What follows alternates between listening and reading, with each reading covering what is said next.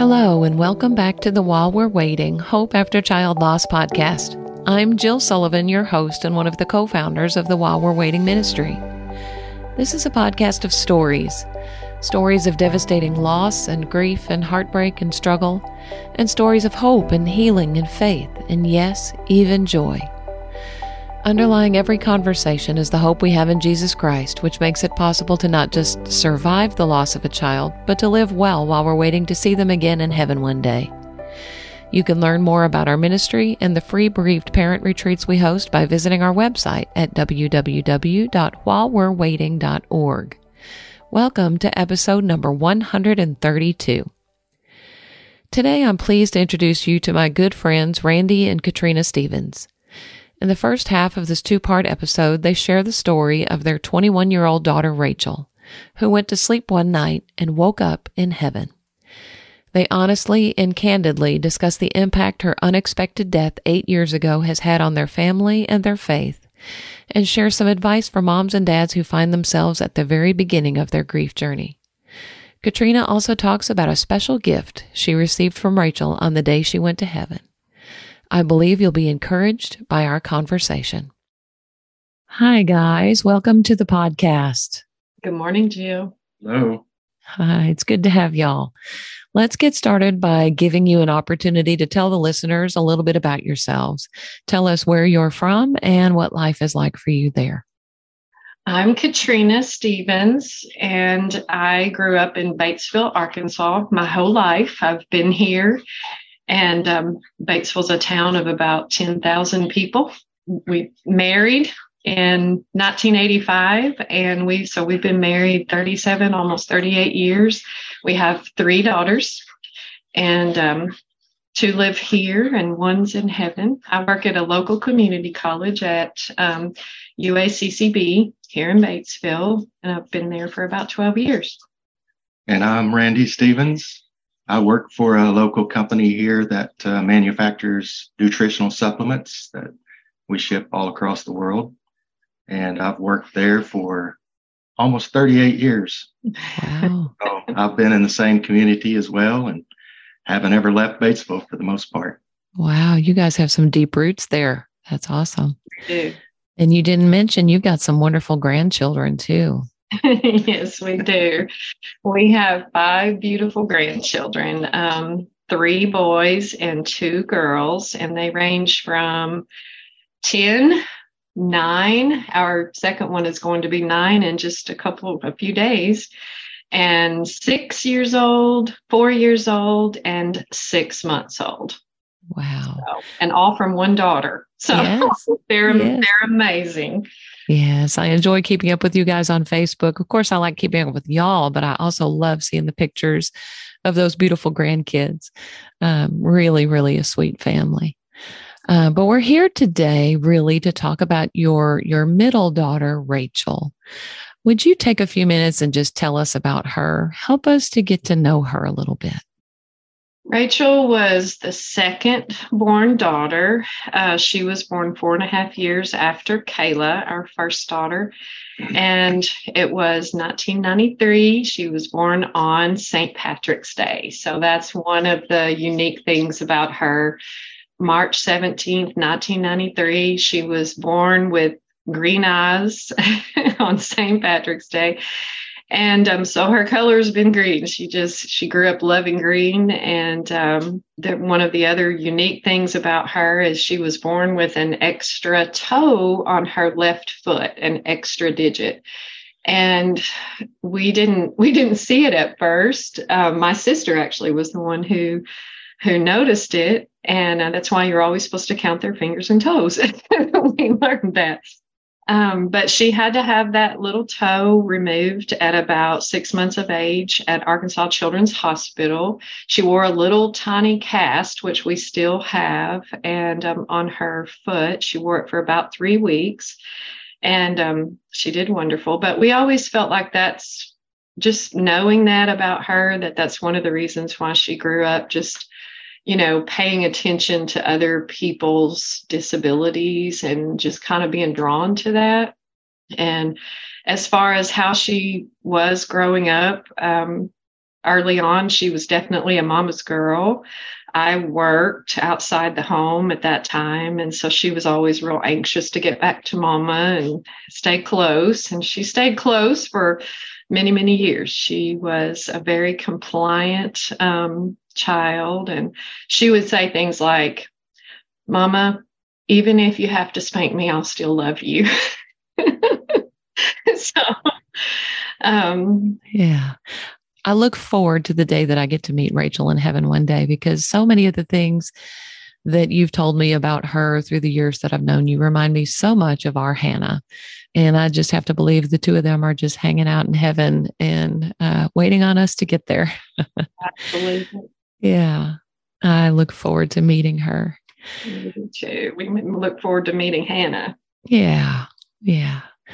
So talk about what happened with Rachel in January of 2015.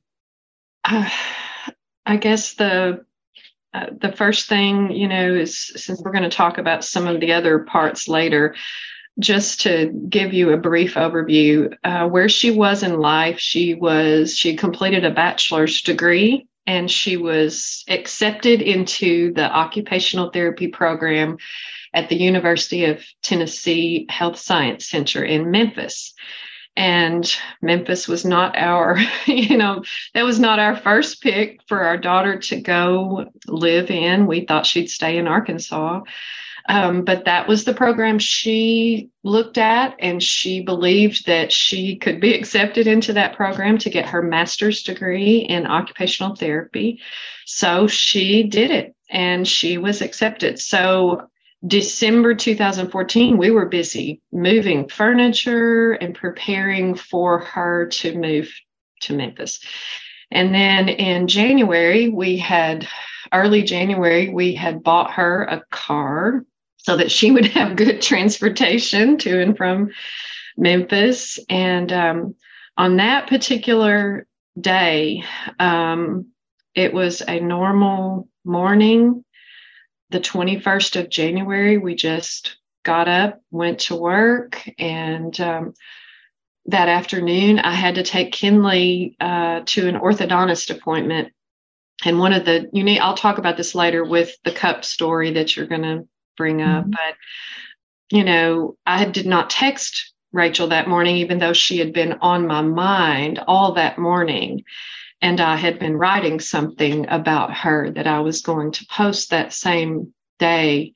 And it was still all fresh on my mind when we went to the orthodontist appointment that afternoon. So I left work, went and picked up Kinley, our youngest daughter, from school, and took her to the orthodontist appointment, and then sat there and worked on my article or piece that I was writing, my message that I was writing that I was going to share on Facebook. And then I get back to my desk, and my phone rings, my cell phone rings, and it's about 3 p.m. And I see that it is Rachel's roommate that she has just been living with for just about 3 weeks. And I knew that that wasn't normal to get a phone call from her. So my first, my heart kind of dropped a little bit, right at first, because I'm thinking it's not normal for her to call. And so we had been texting back and forth, getting to know her roommate. But I answer the phone, and her voice is shaky, and she says, "Mama Stevens, Rachel has passed away." And those were words I couldn't even process. It's like, What? And she said, "She has passed away." And I said, "No, what?" I didn't even know what to say or how to respond. But we didn't talk much. I just said, "Stay right there. We'll be right there." Of course, we're in Batesville. She's in Memphis. So we're about 2 hours away. And in the time that I hung up that phone and, thought of the next thing, I have to call my husband. Yeah. In that time, a lot of things crossed my mind. I was like, I couldn't believe it, obviously. Something had to be wrong, seriously wrong with this information. And I thought, so this is what it feels like to be told you've lost a child. That was what came to mind. But of course, I can't feel anything at that moment. And so I get off the phone with her. I call my husband. He's at work. I knew I couldn't drive my vehicle, so I just called him. I don't even remember. Do you remember what I said when I called you? I don't remember. It's just a blur in a way. Sure. Yeah. But he said, I'll be right there, something to that effect. My coworker, I just went down the hall and briefly told her what I had just been told. I grabbed my purse. She walked me out to the parking lot to my car, and she waited for Randy to get there. And so we headed to Memphis. And on the way, we're in the car, and of course, we're trying to process all this. And one of my thoughts was, somebody's hurt her. This just can't be right. Yeah. So I thought, what can I do while he's driving? So I started trying to call the Memphis police and connect up with someone. And I got a hold of the dispatch, and they weren't really helping me at first, but I kept trying and kept pressing, until I found someone that could help me. And, I explained what I knew. And after a while, I don't remember how far down the road it was, but this dispatch came back on and said, ma'am, there is a DOA report with your daughter's name. Wow. And so we've confirmed in the car on the way to Memphis that it's must be real somehow. And we get to her apartment, and this is truly still today a blessing to us. Her professors, two of her professors from the University of Tennessee Health Science Center, they both met us on the sidewalk. They were there with Rachel's roommate to support her. And I'm sure, her roommate didn't know, she didn't have a clue how we were going to react once we got there. Yeah. So they didn't want her to be by herself. So they met us on the sidewalk, and they embraced us and hugged us and walked in with us. And so we just, we stayed there for a little while. We went into Rachel's bedroom where she had evidently passed away, and kind of got what we could from her roommate, Amy. And then we just, we loaded up a few of her things. I remember grabbing something of Rachel's that she had sitting on the bar that had Isaiah 40:31 verse on it. And I wanted that with me. I grabbed her purse. We just grabbed a few things. And then we had to get Noah's dog, or Rachel's dog, Noah, her golden retriever. We had to load Noah up and bring him home. Randy was in our vehicle, or no, I was in my vehicle, and Randy loaded Noah up in her car, and we came home.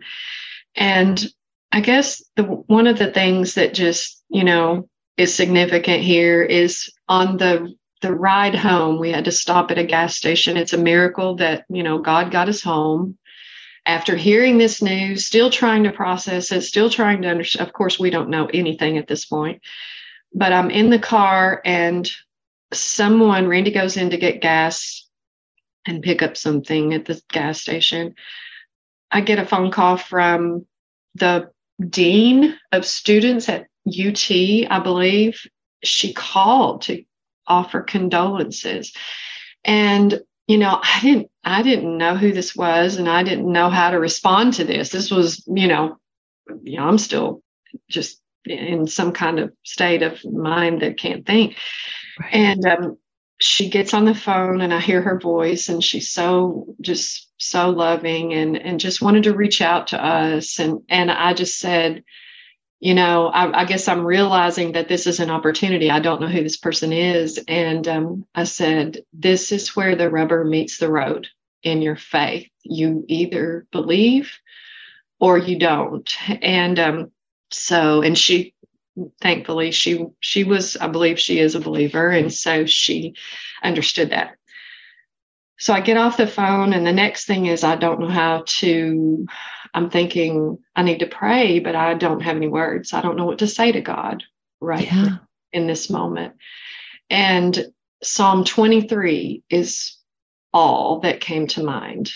And I spoke the whole passage, all 6 verses, out loud in the car as I held to the steering wheel as we're heading down the road. And, I get to verse 4.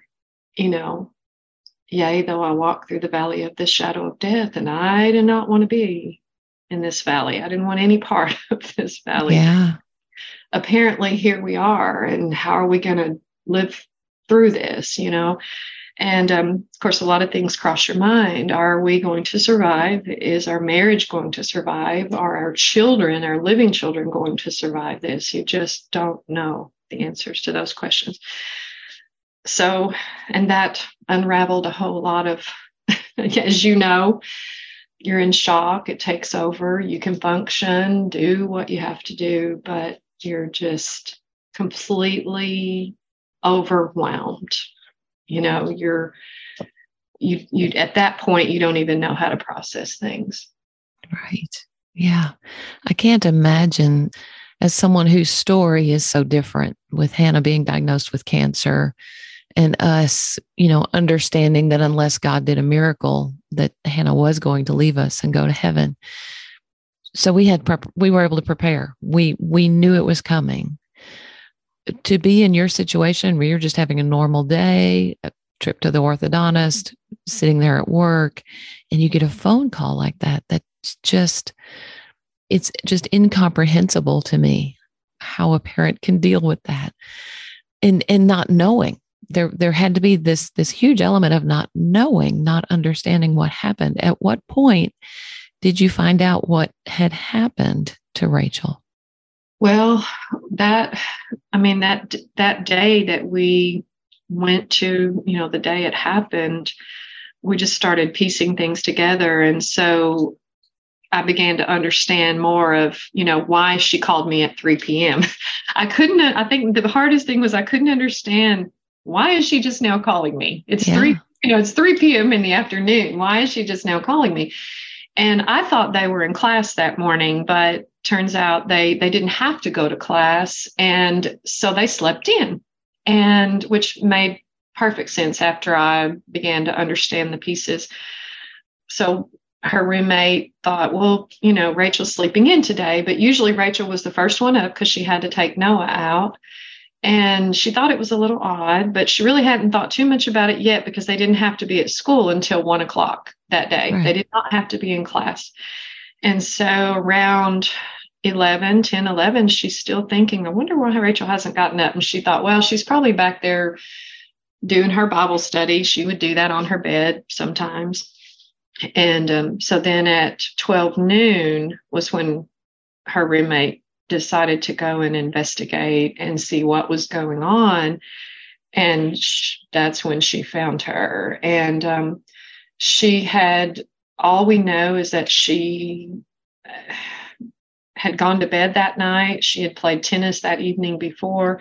And when Amy found her, she was not alive. And so Amy called the ambulance, and apparently it had happened sometime during the night. And so there was nothing at all that they could do. And so all we knew is that she had a normal day the day before, which was my birthday, by the way. And we'll talk about that later.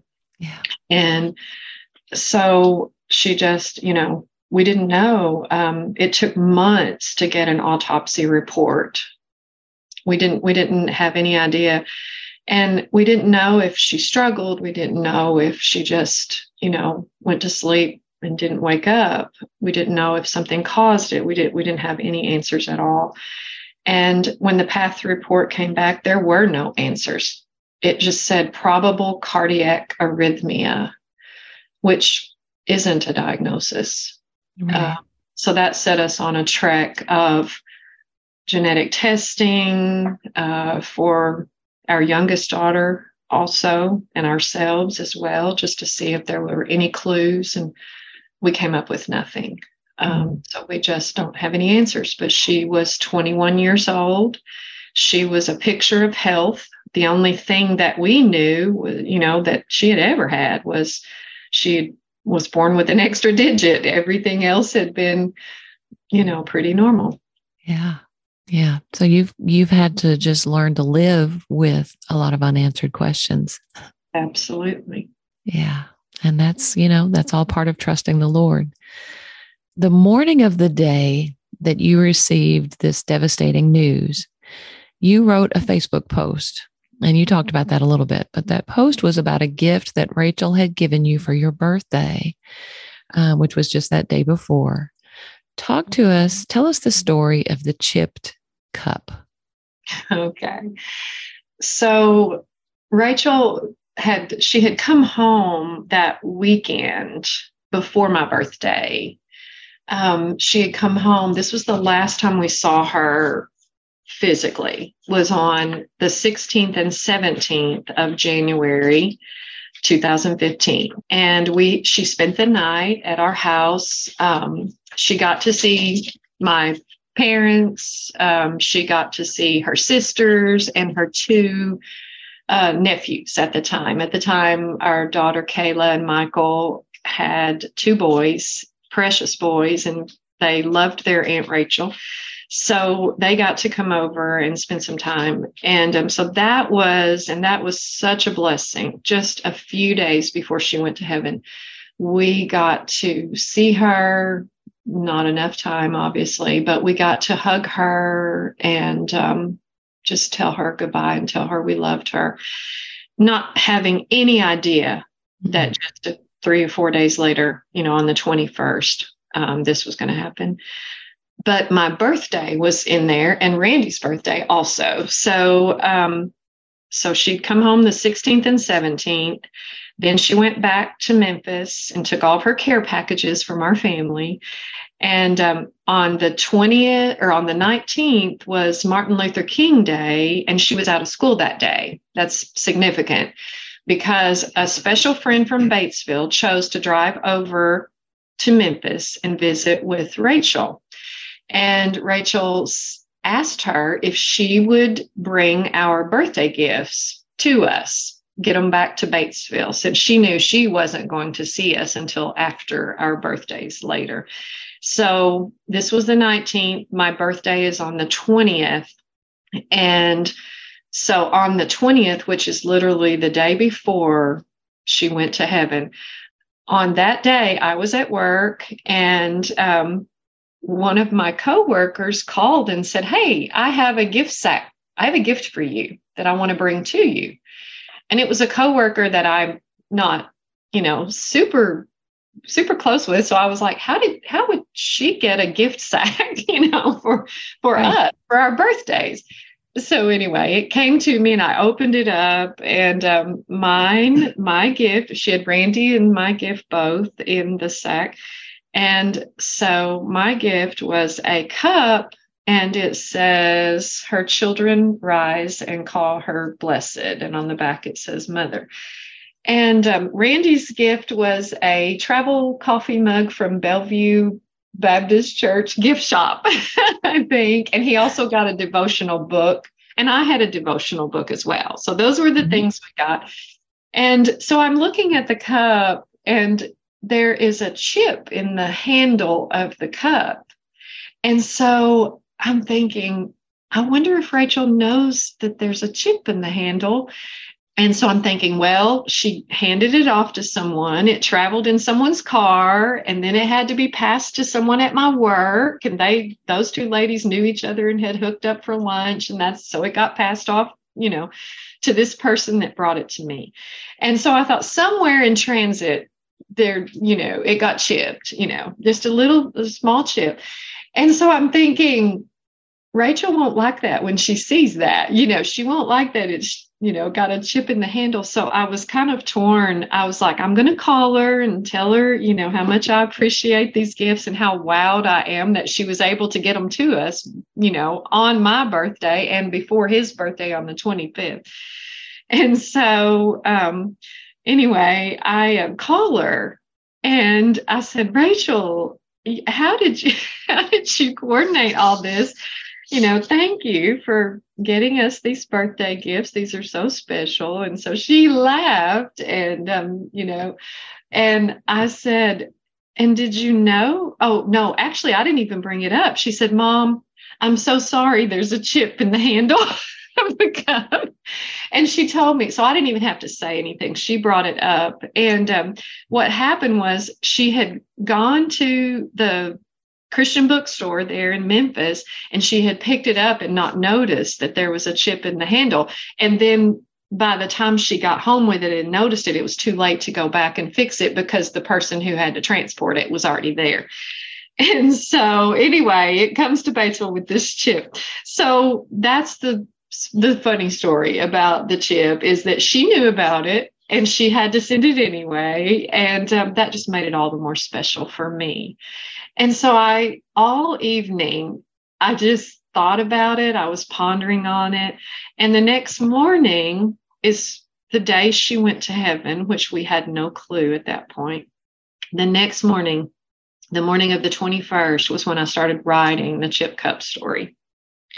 And I don't know if you want me to read a little bit of that, but just to give them an idea. Sure. Yes, that would be great. Okay.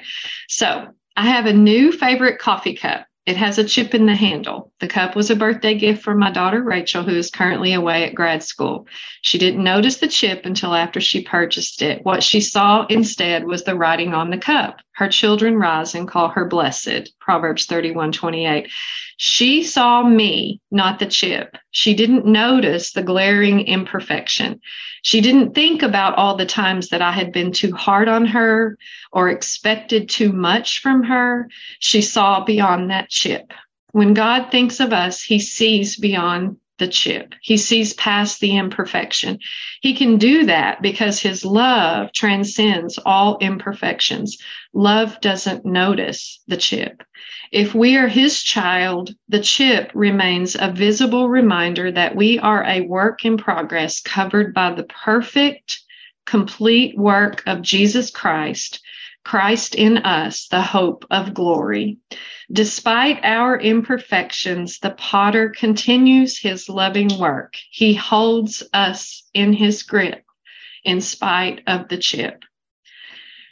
And that is what, to me, is so amazing. God gave me those words before I even had a clue what was going to happen that afternoon at 3 p.m. And, at the time all this unfolds, it had already happened. Yeah, it had already happened when I was writing it. Yeah.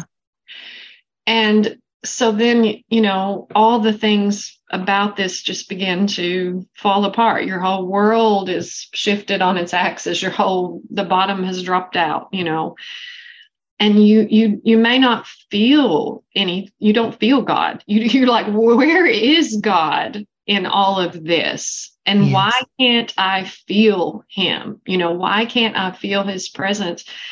And, it's not, here we are 8 years later, and it's not until you begin to look back that you see that he held us in his grip. Yes.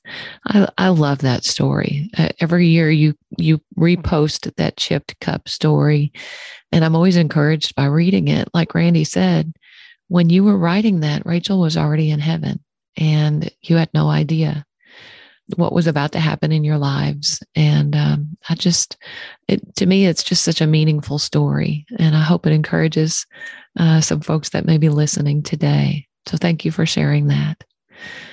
By the time this podcast airs, it will have been right at 8 years since Rachel went to heaven. How do you feel like your grief has changed over the years? I know it started, your grief journey started so suddenly and without with absolutely no warning. So I know you were reeling probably for a very long time. But how has your grief changed through the years? It definitely has changed and is still changing. I think. Yes. I think it changes for all of our lives. Continually. Yes, Yes. absolutely. We talked about this last night as we were going over these questions. Early on, it was just you're waxing and waning between shock and reality and, wishing you were not living this nightmare, wishing you could wake up from this nightmare and wait that you would wake up and it would be gone. You just can't even wrap your mind around it or know. I don't even know how to explain it honestly, but I can say that every time when you go to sleep, every time your eyes pop open, it's heavy and it's there. And you just stare at the ceiling, just remembering and thinking, what in the world? And when I did go back to work, I want Randy to share how it was for him. But when I did go back to work, obviously I was not ready. I did not want to do it, but I did. But yet I was embraced by my coworkers. I just cried at work all day. Yeah. Every time someone would approach me, I had tears. I couldn't stop them. And every time I would get in the car to head to work, my makeup was washed off. And every time I got in the car to come home, I cried. And I just thought, I'm never going to stop crying. And then there's that day that you've just cried all you can cry. And you don't cry, and you realize that you're not doing that now, and then you think something's wrong with me, that I'm not grieving properly or whatever. Yes. But you've just cried all you can, But I will say, and obviously over time, you've cried all you can. You don't cry so much anymore. But so how has it changed for me?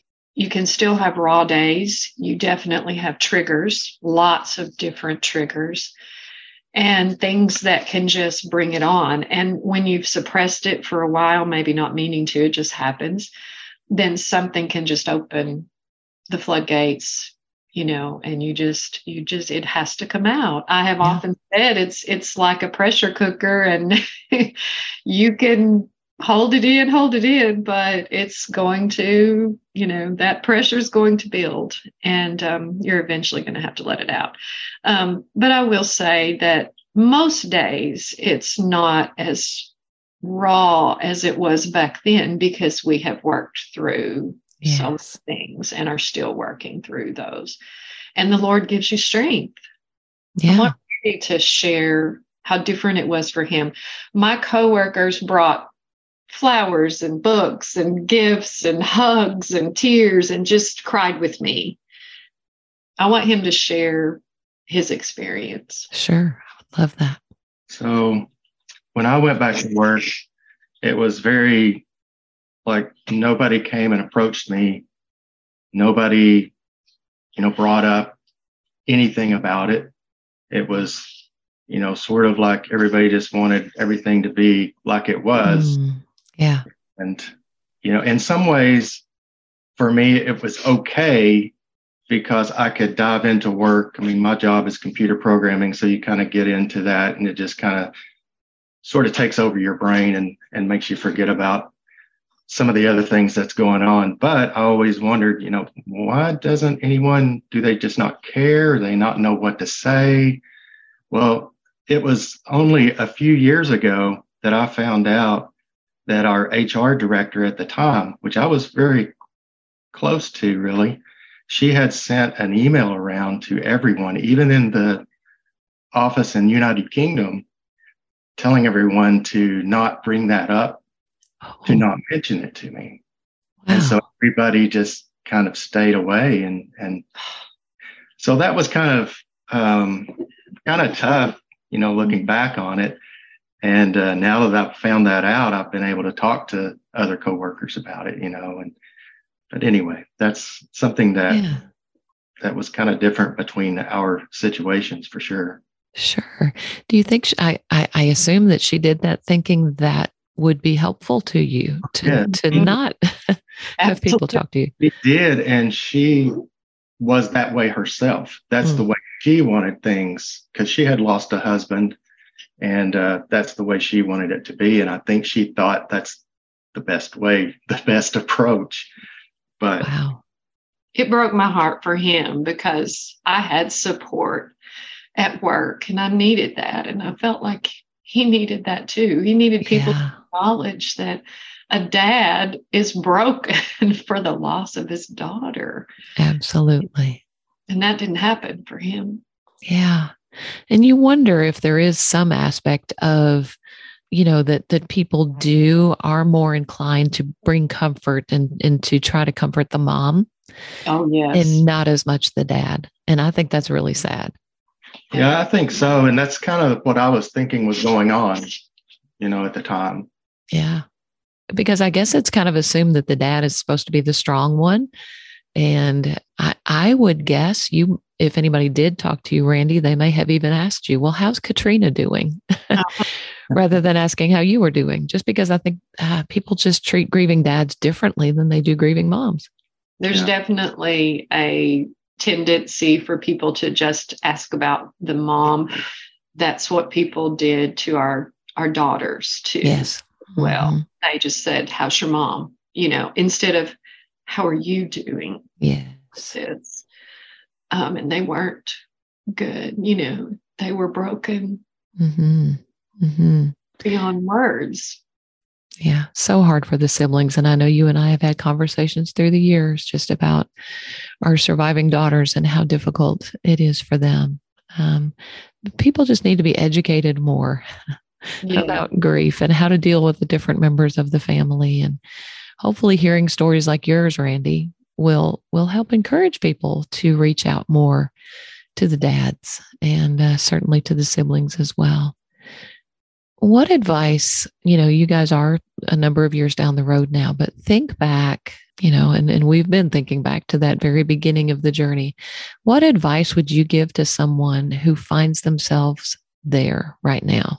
Maybe it's just been a week or a month or 6 months or even a year. What advice would you give them? I thought about this question a lot. And I know one thing that definitely helped me to hear is from someone else that was on this journey, and she was wise enough to to help me know early on. She said, you're not crazy, you're just grieving, because you definitely feel that way. You can't remember things. You're going down the road. You don't remember where you're driving to. I mean, all of a sudden you just have these blank out moments, because your brain is just overloaded. And so there was that was helpful to understand. And as far as just early on, you just have to let people help you. You can't do it alone. And give people a job. They're reaching out to you and they're asking you, what can I do to help you? Yeah. And so when someone does ask you that, take them up on it. It's so overwhelming. I had a couple of friends come over and help me write thank you cards because I was completely overwhelmed. There were too many, and so those two people were such a blessing, because it was not something, if it were left up to me, it wouldn't have gotten done. There just wouldn't have been finished. And you just do the best you can. I do remember one lady was such a blessing to me. She went to our church, and I called her and I said, can you do this thing for me? Rachel had some beautiful things, artwork that she had created over the years. And I wanted that to be a part of her celebration of life service. And so I just called that person up and said, can you do this thing for me? And she said, absolutely, sweetheart, I will do that for you. And she and her, other women in the church just made it beautiful and set it all up for us. And so just, I don't know. There's so many things you could tell a person, but just let people help you and give them a job, because they'll be blessed in being able to do that for you, because people don't know what to do. they don't even know how to help you or where to start. And so let them be a part of it if there's something that they can do. I know one friend took off shopping and she bought shirts for the pallbearers that all matched and were green. Oh, I love that. And, she found green shirts for everyone. And so just so many blessings that we can look back on and just say every single thing that people did was such a big help for us, getting us through those days. Yeah, and those are the kinds of things you remember. There's so much about those early days of grief that are lost in your mind. But things like that, somebody going out and buying shirts for the pallbearers that are green, you'll never forget that. That's really special. This concludes the first half of my conversation with Randy and Katrina Stevens. I hope you'll come back next week as we extend our chat to include husbands and wives who grieve very differently, dealing with our child's grave, and disappointment with God, and to hear about the Rachel K. Stevens Therapy Center, where occupational therapy students provide free services to children in their community. Thanks again for listening, and I look forward to sharing the rest of our chat with you next Wednesday.